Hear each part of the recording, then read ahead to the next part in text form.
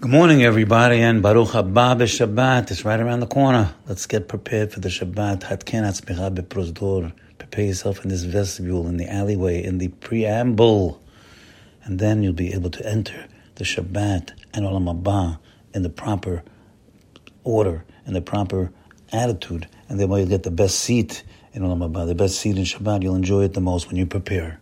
The idea is to prepare. So we are preparing right now through Parashat HaShavua, the parasha of the weekend. The parasha is what talks to us. You have to know that, my friends, parasha is it's not just we're reading it. It is talking to us every week and it's sending us information, vital information. If you open up your ears, that is meant especially for us.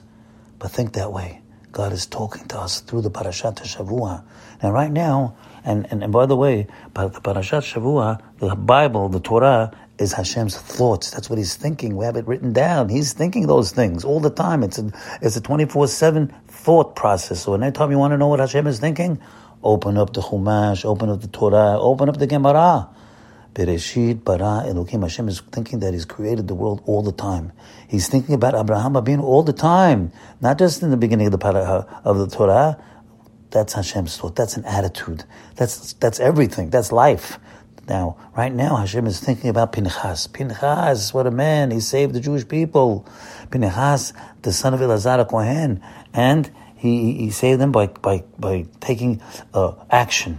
He was ziriz. He took action. He saw a tremendous defilement taking place in the Jewish nation, where the head of one tribe, Zimri, he was making a sin with the princess of the Goyim in the public. So he took a spear and he made barbecue, shish kebab out of them. Shish kebab. And this stopped the plague. There were 24,000 Jews were dying. This is very similar to Moshe Rabbeinu. When he broke the Luchot, there were people dying. They were serving the Egel. They were serving the golden calf. And Moshe Rabbeinu took the impetus. He took the bull by the horns and he made the protest. The protest of the ages. He broke the Luchot. What a protest.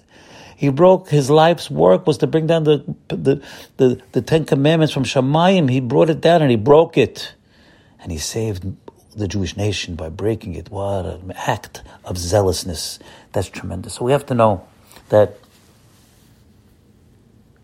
we have a positive mitzvah from the Torah. Positive, like putting on tefillin. Positive, like eating matzah Pesach. Positive mitzvah, to love your Jewish brother like you love yourself.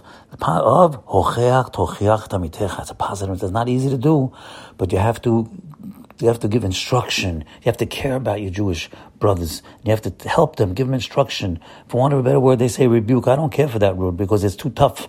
But we have to give them with a hug and a kiss, and you also should pray for them first. Pray at them every day. You see that they're off the derech. You see they're doing things that aren't proper. Pray for them at night. Pray for them whatever you can. When you pray for them, you're going to bring up good feelings in you. You're not going to be condescending. That's the problem when you try to correct people. You're condescending attitude because you already have a negativity on them. But if you pray for them, you may get around that. When at least you're praying for them, you love them. So we have to do it only with love. That's called hocheach tochiach. That is mitzvah tatzim Torah.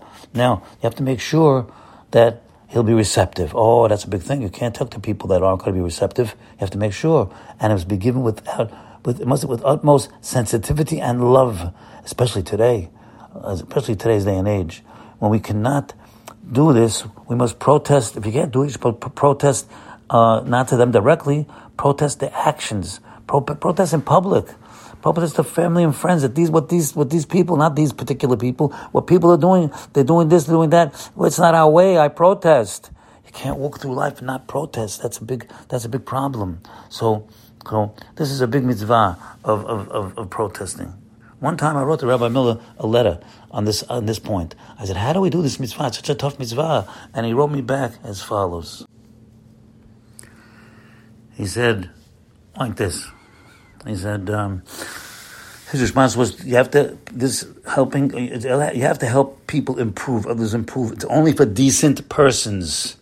Only those that will not seek to rebel or harm you. You must avoid hurting unless it's urgently needed and it'll help. Most people are unwilling to be set right, so we avoid them in a polite way. The less we associate with them, the less we are obligated to criticize them. The Mislay Sharim states that the company of such people imposes obligations that are difficult to fulfill. There is an entirely different subject, protesting against evil, to speak up, not to set the evildoer right, but to defend the truth, so the public should not think that evil is good. This sometimes requires risks that must be weighed. Have a good Shabbat, gentlemen. Enjoy it. There's a lot to enjoy. Hashem's giving us everything: the kids, the food, the shul, the Torah. Oh, Shabbat Shalom Vorach.